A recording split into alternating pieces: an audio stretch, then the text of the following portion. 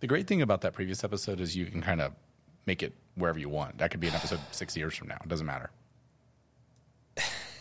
Listen, we have like 3.5 listeners, and all of them can draw the same conclusion, and they will all be right. We might have a few more than you think. Oh, no, I know we do. You know how like you like to open... First of all, you already touched your microphone. Come on, man. It's been like 2 minutes. You touched it. I moved it so I don't touch it. You got another can you're going to open too? No. Okay. Here's the thing. Like how you have like a can opening or a mic movement, I have this joke about 3 listeners. I know there's a lot more, and I love all of you guys for listening. Thank you. Please keep listening. Tell all your friends. And gender non-binary pals. Not just guys.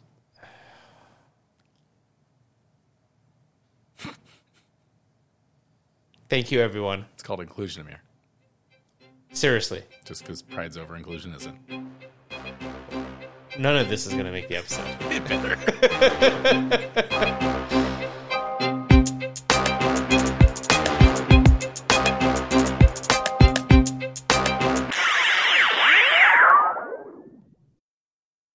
I know we have lots of listeners, and I'm grateful for all of you for listening. So please keep listening. Please give us your feedback, your comments, tell your friends and family, your coworkers. Like button. Yeah, whatever they say, right? Did you see McKinnon's video today? Yeah, it was the most useless video. What's up? Yeah, 38 times. Yeah. But it's kind of like a joke, right? Because I feel like, and maybe one day this, like, we will blow up and we'll be really famous. No. And we can reflect back on this. But in a way, I feel like if I keep in my mind thinking that we only have 3 listeners, it does a few things, right? So it keeps us grounded. It keeps us original. And it keeps us focused on why we do what we do, which is just for us to talk and have fun, right? Takes away a lot of that pressure of whatever. Now, don't get me wrong. I would love millions of listeners and followers. We both would. It would be great. But we still have to stay grounded. Anyway, we're getting off track. We're getting really serious here. Don't me. You just took a tangent by yourself over to the corner. You drove to Sedona and just got back. What's up? Hey, how are you? Welcome to the podcast. Yeah, thanks. So, oh, geez. I think we're going to get sued for that. Hey, Nilay, is that copyright infringement? You have to do the what to get sued. Okay. So, coming off the cliffhanger that was last week's episode, I want to talk about a different kind of cliffhanger real quick. So this past weekend, wife and I went up to Flagstaff and Sedona. She had this whole little, steak, like getaway, night away type of thing planned for us. And it was super fun. But the thing that we did that was really, really cool was we went to Flagstaff Extreme. I don't know if you're familiar with that or not. No, I've never heard of that. So it is like an outdoor kind of obstacle course is a good way to explain it. Is it at, what's the name of the mountain that it's at? It's just south of Flagstaff. It's on Fort Tuttle. Yeah, Fort Tuttle. No. So I did a mountain biking course there like 4 years ago. And I watched a whole bunch of people doing that where they loop in and you do the walk and stuff. Yes. Oh, fuck that. Or hold on. Sorry. I got to do my new feature. That. Yeah. You can swear on this podcast. No. Kids listen. No, they don't. Every time I make the video, I say it's not made for kids. My little niece listens. Okay. Well, she's probably heard that word before. Hey, Avery. Hi, Avery. Amir doesn't care about you. I do care about you. Him.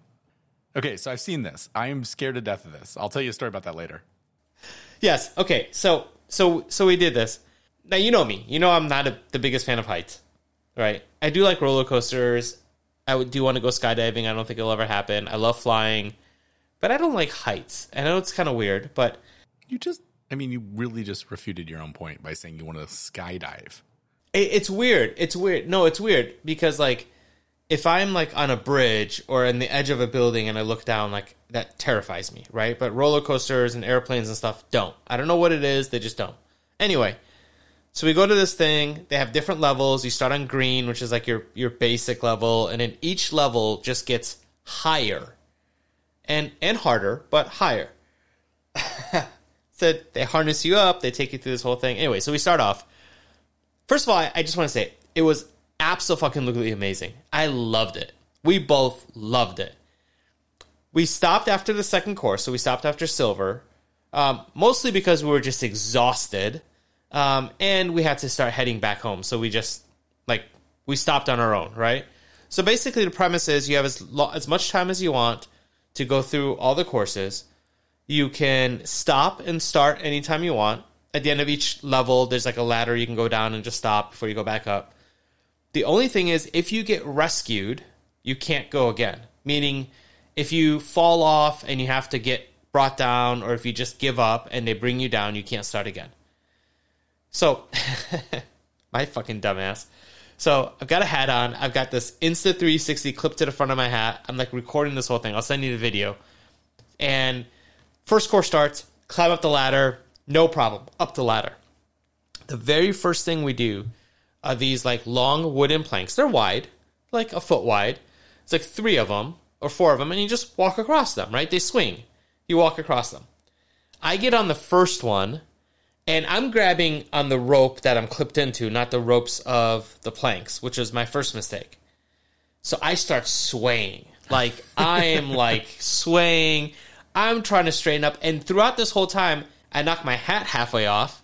So now I'm like, I can't fall. Like, I literally just started. If you fall now, like, you're dumb. Also, I don't want to lose my hat because I'm recording this. So I finally managed to get my balance, fix my hat. In the process of doing that, I got the board I'm on stuck onto the board in front of me. I end up going to the board in front of me, but I'm all tangled. So then I have to turn around, go back to the board I was on, untangle, and then go forward. That was an ordeal, right? After that, no problems. Like, it was fun. There's a lot of different things, right? So there's like you walk across balancing stuff. You walk across like suspension bridges that don't really sway, but just board to board to board. There's zip lines.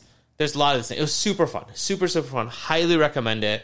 But like, I did a lot better than I thought I would. I am incredibly sore today. And I want to go back.